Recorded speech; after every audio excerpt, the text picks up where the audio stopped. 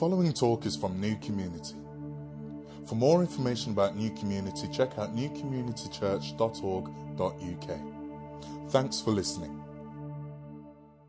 How many of you have seen the film? I am doubting that many of you actually have. How many of you have seen the film 13 Conversations About One Thing?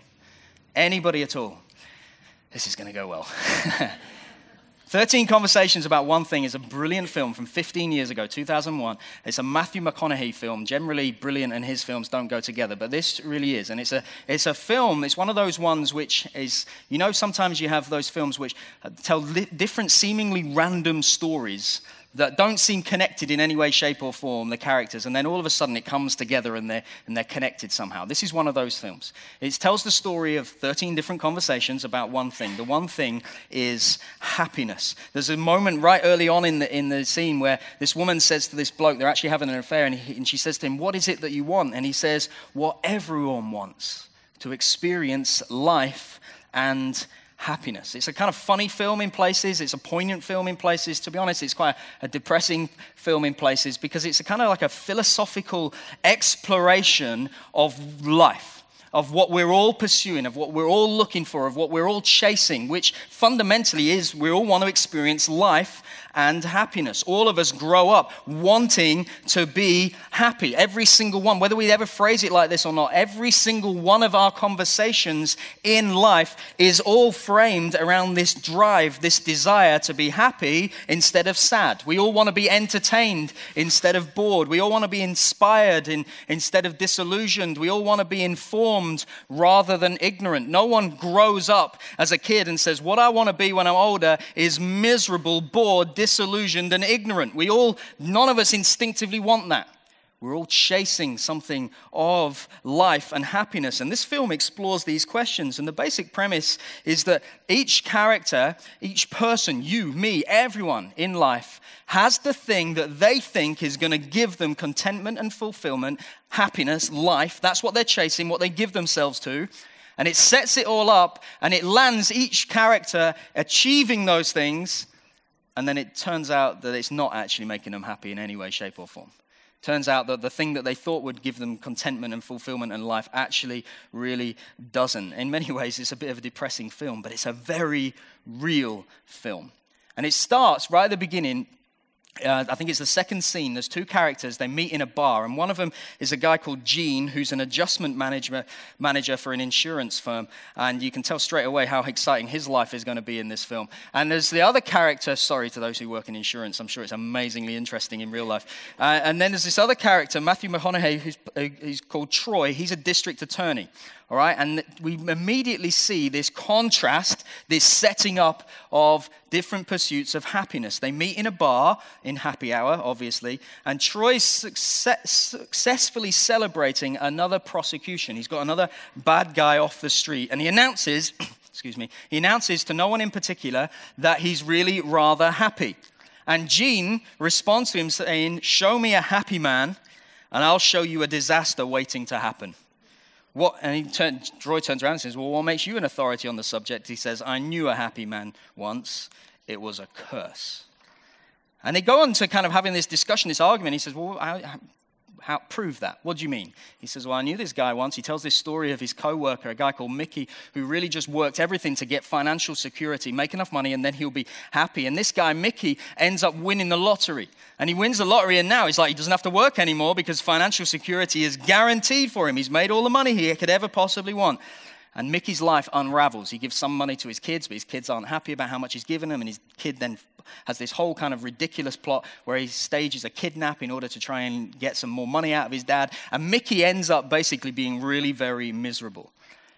And it's quite clear from that, you chase money and you're not going to be happy about it. Troy, on the other hand, the happy district attorney guy, he wants everyone to be happy. And for him, what happiness is successfully prosecuting bad guys. Get them off the street. That makes me happy, he says in this opening scene. As he's leaving the bar later, as he's driving, he hits a woman and he drives off from the scene. He hits her with a car, believing that she's dead. And he appears to have gotten away with it. And as the story goes on, he gets more and more successful. There's more promotion in line. And yet just eating away at him is this sense of guilt the whole time. He can't feel happy. He no longer feels a sense of fulfillment and happiness in putting away bad guys because he's realized fundamentally he is one himself. Gene, this miserable guy, the reason we find out he's miserable is he's been working hard his whole life. He's made it to a middle manager in the firm. He thinks he's in line for promotion to vice president. Everything's going great. And then it kind of, the film pans back and it sees his actual life. He's become this embittered individual who's given his entire life to working real hard in this firm at the expense of his marriage, at the expense of his relationship with his kids, at the expense of everything else in his life. He's seemingly made it. And yet he's so very unhappy because his success has cost him all these other things of real value. There's another character in this film, one of the main characters, a guy called Walker, who is a physics professor. And he's married, but he's really bored with his life. It's mundane, it's routine. He just goes through the same thing every single day. It's absolutely predictable. And he's so bored of it. He's so fed up of it. He's saying, this just can't be what real life really is. And so he has this moment where he's mugged on his way home from work, and suddenly he's like, I'm going to change my life. I'm fed up of all that boringness. I'm fed up of the mundane. I'm not happy with my wife. I'm not happy with my life in the way it is. And so he decides he's going to radically change his lifestyle. He begins by buying a BMW, and then he decides he's going to have an affair, which he does with this literature professor, and he ultimately separates from his wife. And there's this ridiculous moment in him changing his life that he suddenly realizes that he's now just stuck in a new routine, albeit a new one. There's this moment where he's making the bed after he spent some time with his mistress, and he turns around to her and says, "You have set me free." And she looks at him and says, "Free from what?" He says, "A life of predictability, of dullness, and of routine." And the music just kind of stops, and he goes, "I'll see you again next Thursday. Same time." And he's changed his whole routine. Everything is mundane and boring. And he's replaced it with a new one. And it's just exactly the same again. And what was exciting is no longer exciting. And what was adventurous is no longer adventurous. And what was like, ooh, is now, ooh. And he gets to this moment. By the end of the affair, his mistress breaks it off. He's suffering from panic attacks and he's seeking counseling. His life is bleh. It's a really fun film. Actually, it's a really clever film. It explores this stuff. What is it that really makes us happy? Because this film, yes, it's a film, it's a story, but it's really it's really real where it lands. And it lands with this reality. It's saying, listen, there is a desire in every single one of us. There is one in you, there is one in me. This desire for life, for contentment, for fulfillment, for happiness. It's a good desire. It's a very real one. And then it addresses this whole thing, what we think is going to achieve it for us so often fails to really deliver. C.S. Lewis, the guy who wrote all the Narnia books, said, "What does not satisfy when we find it was not the thing we were desiring." We're so often looking for something and it doesn't ultimately satisfy, and it comes to this real, hang on, that's probably not what I was actually desiring. And you might be sitting here and going, well, okay, that's neat. But it's just a film. It's not real. It's not real life. And you're right. But let's be grown-ups for a moment. We know that real life is exactly like this. We're all chasing life, every single one of us. And we live in a culture and a world where nothing can stop us from doing that. We are constantly on, chasing all the time. Everything is geared up to help us chase life. Caffeine conquers tiredness. Tired? Just drink some more or take some pills, you'll be fine. Ibuprofen or whatever else conquers pain. You go in pain, just take these pills, keep going, you'll be absolutely fine. Even the natural order of the world no longer stops us from chasing life. There was once upon a time, many moons ago, where when nighttime came, you had to stop because you couldn't actually see anything anymore. And it kind of forced you to stop and rest. And now what we do, flick a switch and just carry on. Night becomes day. Nothing ever stops us. We're on 24/7, just going, chasing life, constantly chasing things the whole time. There are only so many minutes in a day. There are only so many days in a week. There are only so many weeks in a year. There are only so many years in a lifetime. And really, there's only a relatively short period of time within which we have to cram everything in order to have a successful life. The truth is there's nothing wrong in chasing life. There's nothing wrong in desiring and searching out happiness. There's nothing wrong in chasing it with everything that you've got. It's very natural. And it's natural because life matters. Life matters. Each one of us, whether you're a Christian here today or not, whether you believe in God here or not, there's something intrinsically in us that really does instinctively know that life matters. It's why we celebrate new life. Babies are born and we celebrate. Why? Because we know just instinctively this is something to celebrate. Life really matters. Like our whole culture's based around this. The whole thing with doctors, their whole oath they take is to what? Preserve life. Why? Because we know instinctively that life really matters. It's why death bothers us so much.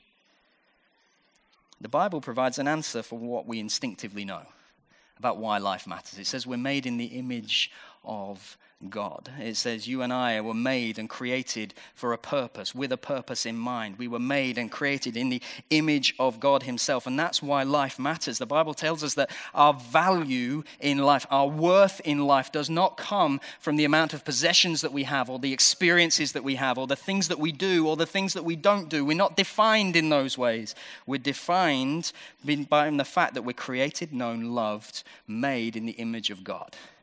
And that's why issues to do with life and death, things which we might call the ethics of life, if you like, all those kind of things, they're not GCSE debating issues.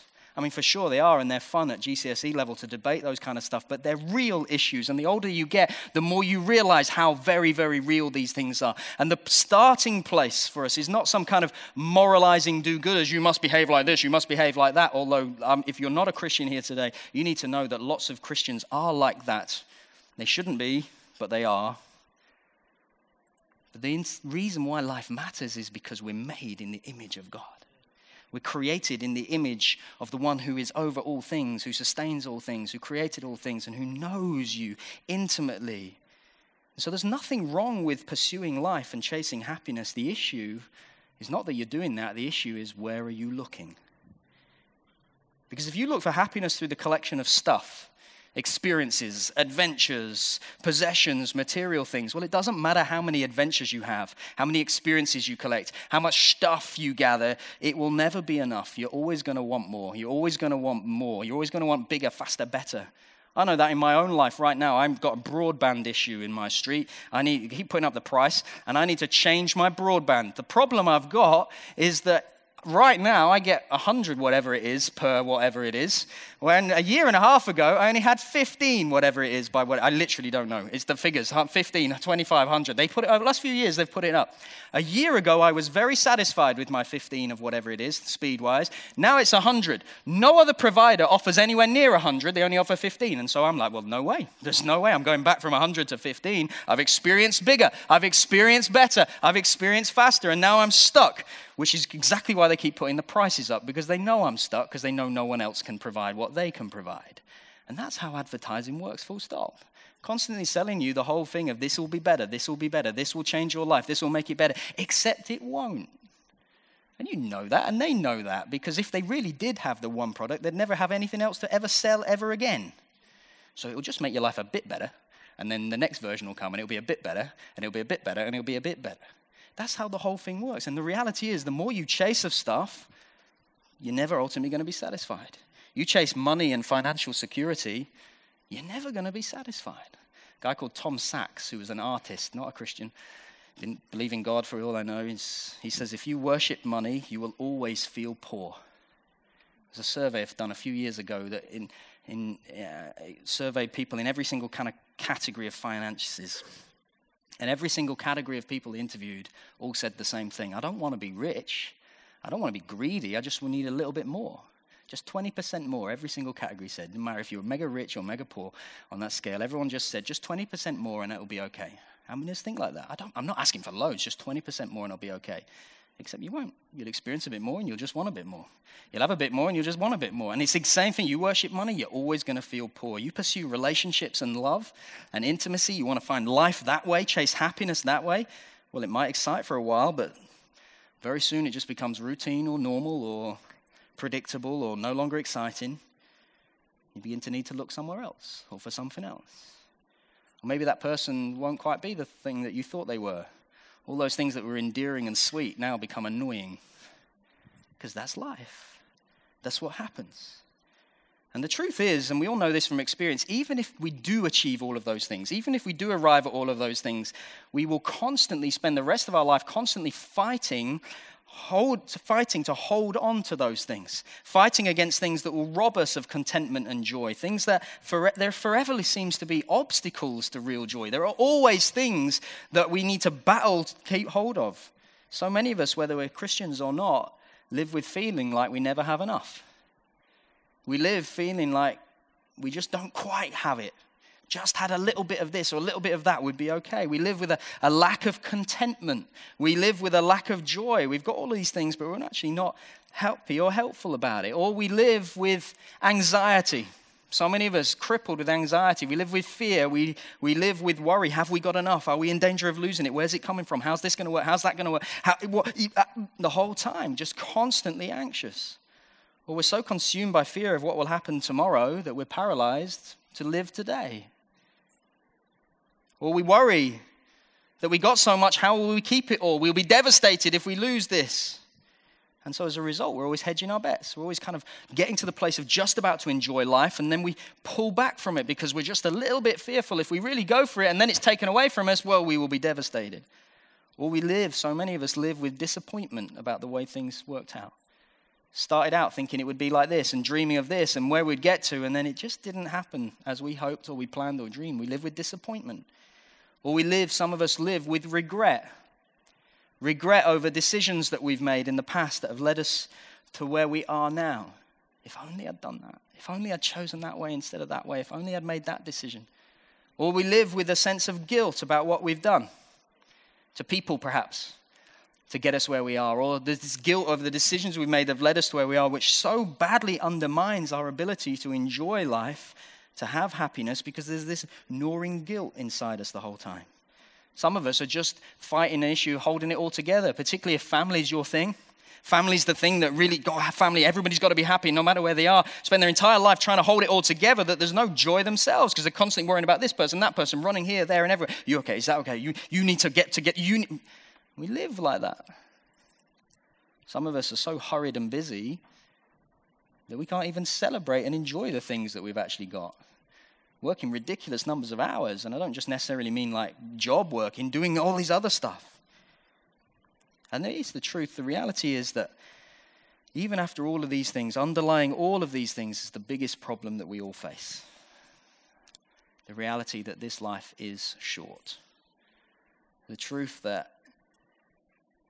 is that a life spent chasing experiences and things and possessions and stuff, money, whatever it is really a life dominated by the shadow of death. Get everything in quick, because that's coming. Make your life count, because it will soon be over. Carpe diem, seize the day.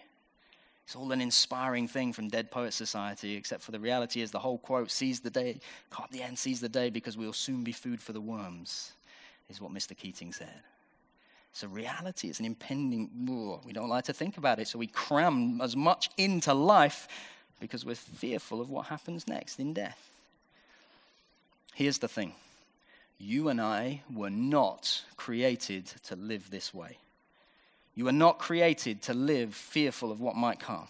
You're not created to live chasing an elusive dream the whole time. You were not created to live in such a way that you were caused to be anxious and fearful and worried and concerned and hurried and busy and pressured and stressed in life. You were created in the image of God in such a way that you might know the fullness of life, all of life.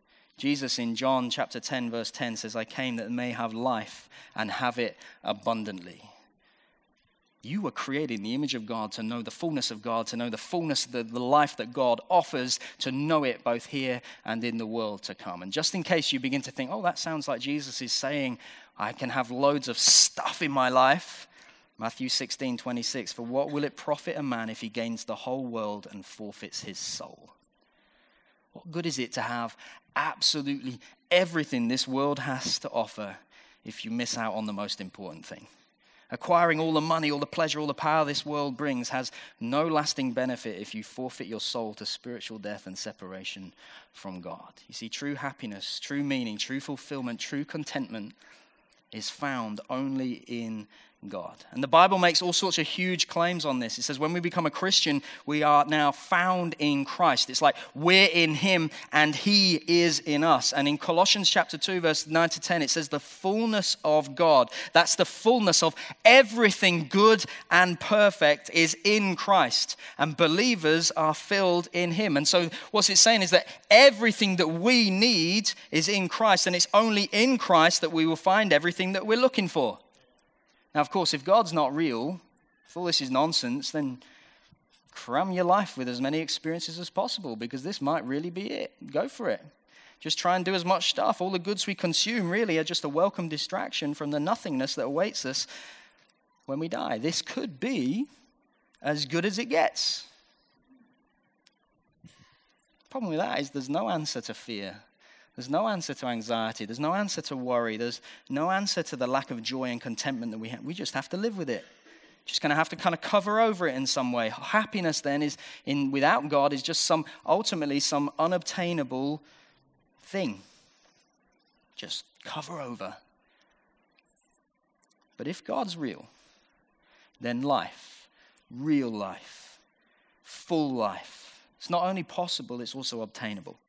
When Jesus says in John 10, I've come that they may have life and have it to the full, he's speaking of life and above all as knowing God. We know that because in John 17, he says, now this is eternal life, that they know you, the only true God. A full life is not a level of lifestyle or things or possessions or whatever. It's a relationship with God himself, the very thing that we were celebrating in these baptisms a few moments ago. And in fact, in Jesus in Luke 12 explicitly says, life does not consist in an abundance of possessions. And that word abundance is exactly the same phrase here in John 10. It means to the full. It means overflowing. So why is it a life to the full? Because it means it's a life to the full because it's a life that even death cannot stop. It's an abundance. It's an overflowing. It's an eternal life. Jesus promises the reality when you put your trust in him, you shall not die. You will physically die, but you'll be raised again and you shall have eternal life to experience it with the fullness of who God is. But there is also a promise in Christ, in God, of yes, life to come, but also life right here, right now. And it all starts with knowing God. It all starts with knowing something of the fullness of who God is. You see, we were created in the image of God to know him, to experience the fullness of life that he offers for us. And sin separates us from that. We're cut off. All the stuff that we do that's less than perfect cuts us off from God. And so Jesus came and died in our place so that we could be born again. Literally start over once again, fresh in this relationship with God to experience this full life right here, right now. So my question is this morning, do you know God? Most Christians will nod their head and we still experience anxiety and fear and worry and pain and all of that kind of stuff. Why is that? And I think it stems from the question, do you know God? Do you really know God? Not the God who's some kind of butler, divine butler and therapist who's there to answer our every whim and, oh God, will you just bless me with this? Oh, yep, sure, here you go, I'm here for you. Or this God, oh God, I'm feeling a bit miserable. Let me just comfort you a little bit. I mean the real God who is not a divine butler or a therapist. He's not the God who fits nicely on the shelf, who we just pull down like some genie, rub the lamp when we want something and say, God, will you provide my every need for me? No. This is the God, the true and living God revealed to us in the scriptures. He's not a butler. He's not a therapist. He's not some kind of dream. He's the gracious and holy King whose reign erupted into human history in the person of Jesus Christ. This God does whatever pleases him in the heavens and on the earth, in the seas and all the depths. Whatever he plans, he brings to pass. Whatever he declares, he does. Through his word, he created all things. By his word, he holds all things together. This God that we meet in the Bible is not a passive producer. He's not encouraging you to perform better. He is some measureless mystery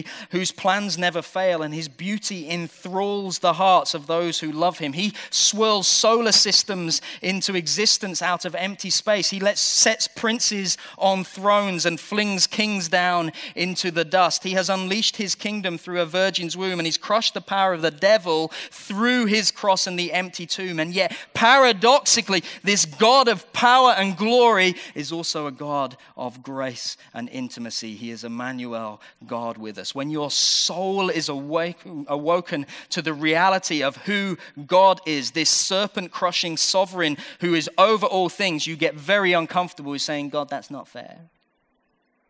You get very uncomfortable saying, well, why is that working out like that? That shouldn't happen like that. What are you doing, God? You get very uncomfortable with treating him like a butler and a therapist, just there to, hey, God, I need this for you. No. When you recognize who this God is, you come before him, you submit your life to him, you say, God, you and you alone shall be first place in my life. And I'm going to seek after your kingdom. I'm going to seek after your righteousness. I'm going to submit my life to your kingly rule and your kingly reign. And in doing that, he comes and he brings us life, eternal life, and life right here, right now. When we get who he is, we begin to recognize just how powerful he is. We get to the place, Philippians 4:19, it says, God will supply every need of yours according to his riches in glory in Christ Jesus. We suddenly realize that the answer that our heart has been looking for, the thing that we're really longing for, he really does satisfy. So to those who are carrying and struggling today with worrying, anxiety, and fear, when we look to this God who is sovereign and in control of all things, we recognize that we do not have to be anxious. We do not have to be concerned. We do not have to fear, because he is on the throne and he rules and he reigns. It says in Matthew 6, I tell you, do not be anxious about your life, what you will eat or what you will drink, nor about your body, what you will put on. Is not life more than food, and the body more than clothing? Look at the birds of the air. They neither sow nor reap nor gather into barns, and yet your heavenly Father feeds them. Are you not of more value than they are? And which of you, by being anxious, can add a single hour to the span of his life? And why are you anxious about clothing? Consider the lilies of the field, how they grow, neither toil nor spin. Yet I tell you, even Solomon in all his glory was not arrayed like one of these. But if God so clothes the grass of the field, which today is alive and tomorrow is thrown into the oven, will he not much more clothe you, O you of little faith? Key to it comes here.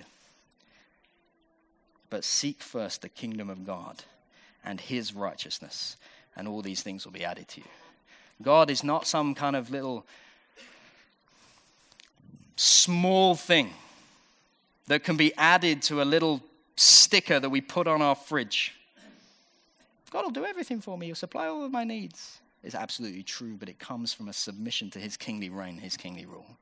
It comes from recognizing that he is sovereign and powerful. It comes from recognizing that he rules and he reigns. It comes from understanding that he is God and I really am not. And who is he that he is mindful of me? Whoa! That's where real life comes from. And for those of you who are struggling with guilt, struggling with this sense of I did this, a shame and whatever, you need to once again lift your eyes and see this God who rules and reigns, who holds everything in his hands. He declares over you, if you're in Christ, there is no condemnation for those who are in Christ Jesus. So who are you to put that on yourself? He declares you free. Live in it.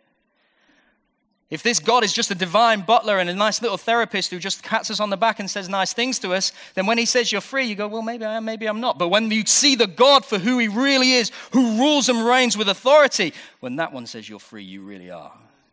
You don't go against him. Oh, but I just feel good. No, the one who has all things says there is no condemnation. You're not guilty. You're free. Live it. Believe it. That's where true life comes from. For those of us who think my life just doesn't count for much, look what I've achieved. No one's ever going to remember me.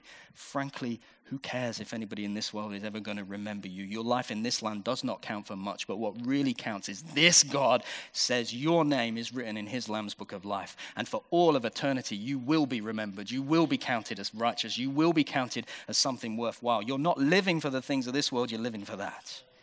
That's where true life comes from. That's where true contentment comes from. That's where true joy comes from. And recognize this, I'm going to end with this. Being a Christian, submitting your life to this kingly rule does not mean that everything will always work out exactly as you want it to. Does not mean all your problems are going to go away. Does not mean you're not going to face trial and hardship. What it means is in all of those things you get God himself, and he walks with you. And choosing life, choosing real life in Christ, lands at a place that sometimes feels like death to us. Because sometimes where our desire is, I want to do that and I want to go that way. And God says, no, you're going that way. Sometimes what we feel like we're chasing, pursuing, makes us want to go that way. That feels like life. This decision to not do this or start doing that or stop doing that or whatever it might be, that feels like death. And Jesus says the man who finds his own life loses it. The one who lays it down finds it. Sometimes obedience to him, finding true life, will feel in a natural, earthly way like death. And it's in those moments where you know you're counting the cost. That's when you're truly submitting to the one who rules and reigns and living your life. Do you know God this morning? Do you know him? Do you know him? Do you know the real life that he brings, this joy, this freedom, this contentment right now? If you're living with anxiety, fear, and concern that it's not God's will for your life right now, he wants you to know he rules and he reigns and he holds you in his hand. He's in control. He's working everything together for the good of those who love him. You might not understand why, but he is working it for your good. If you're carrying guilt and fear today, it may well be because you've not submitted your life to Christ. And if you have, know this, you are free. He loves you. He wants you to experience the fullness of life in eternity to come, but also life right here, right now. And if you've never submitted your life to Christ, you're in that place of I'm chasing this, I'm chasing that, I'm chasing the other. There's an honest moment that we all come to. Is this the thing that I'm chasing? Is this the thing that's going to satisfy? And if it's not Christ, it might for a moment, it might for a week, it might for a month, it might for a year, it might for a decade, it might seemingly even for an entire lifetime, but there's a day coming when you will die, and it's going to be found wanting. Thanks for listening to this talk from New Community. For more information about New Community, check out newcommunitychurch.org.uk.